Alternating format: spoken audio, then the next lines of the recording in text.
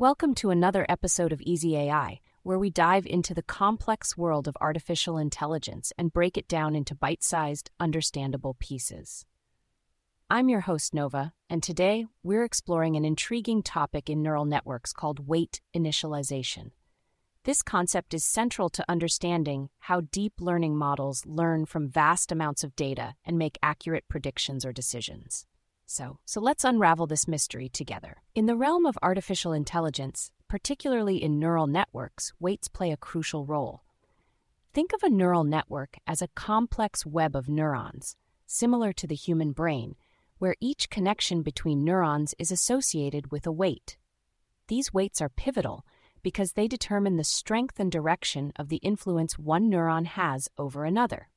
When we talk about weight initialization, we're referring to the process of setting the starting values of these weights before the training of the neural network begins. At first glance, you might wonder why we can't just start all weights at 0 or pick random numbers. Well, there's a science to choosing these initial values that can dramatically impact the efficiency and effectiveness of the learning process. Starting with zeros, for example, leads to symmetry in updates during training, making it impossible for the network to learn anything meaningful. Imagine if every neuron learned the same thing. That wouldn't be very useful, would it? On the other hand, initializing weights with random values breaks this symmetry, allowing each neuron to learn different aspects of the data. However, not just any random values will do.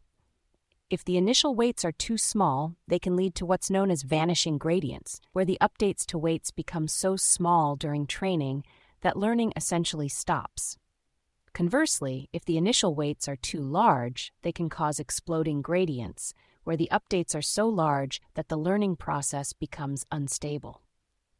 The key to successful weight initialization lies in finding a balance that maintains the gradients at a manageable level throughout the training process. This is where some clever methods come into play. One popular approach is called Xavier initialization or Glorot initialization, named after Xavier Glorot, who proposed it.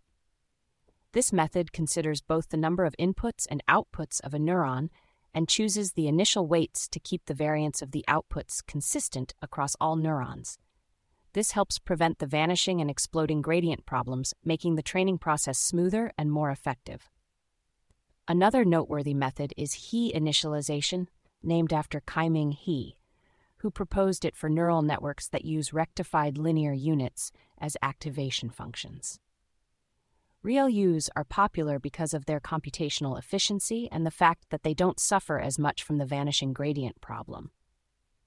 He initialization takes the approach of Xavier initialization, but adjusts for the characteristics of ReLUs, ensuring that the variance remains consistent across the layers, even when the activation function is not strictly linear. Understanding and choosing the right weight initialization method can significantly impact the performance of a neural network. Poor initial weights can lead to slow convergence, where the neural network takes too long to train, or even prevent the network from learning anything useful. On the other hand, thoughtful weight initialization can lead to faster and more reliable convergence, saving both time and computational resources. It's fascinating to think about how something as seemingly simple as choosing initial values for weights can have such a profound effect on the artificial intelligence systems we rely on for everything from language translation to medical diagnosis. As AI technology continues to evolve, the exploration of even more effective weight initialization techniques remains an active area of research.